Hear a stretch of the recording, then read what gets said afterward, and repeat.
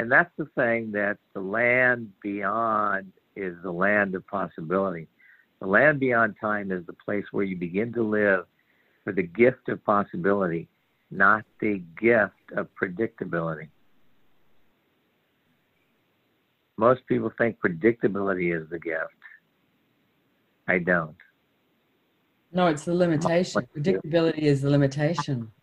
Yeah. And delusional, because nothing is predictable. And controllable. Yeah, some things are predictable. What's predictable? That a puppy's going to poo on your carpet? Yeah. That if you get a puppy, you're going to have poo on your carpet. And he's going to chew your best shoes. They always do.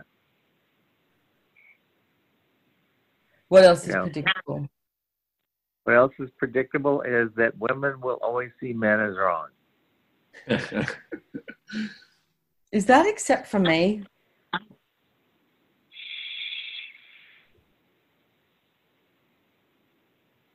That was a gas leak. No Trying to give you a... No comment. Yes. Love you. Not going to answer that. Okay? So you've got to have this place where you know that there's a different possibility in life. And how can I access that? Where is the land of possibility where all things are possible?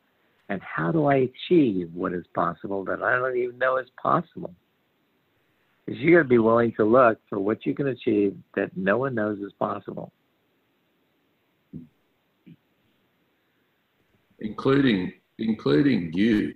And it's like, it's not waiting for, one of the things I realized in COP was it's like people were trying to find possibilities as if the possibility already existed.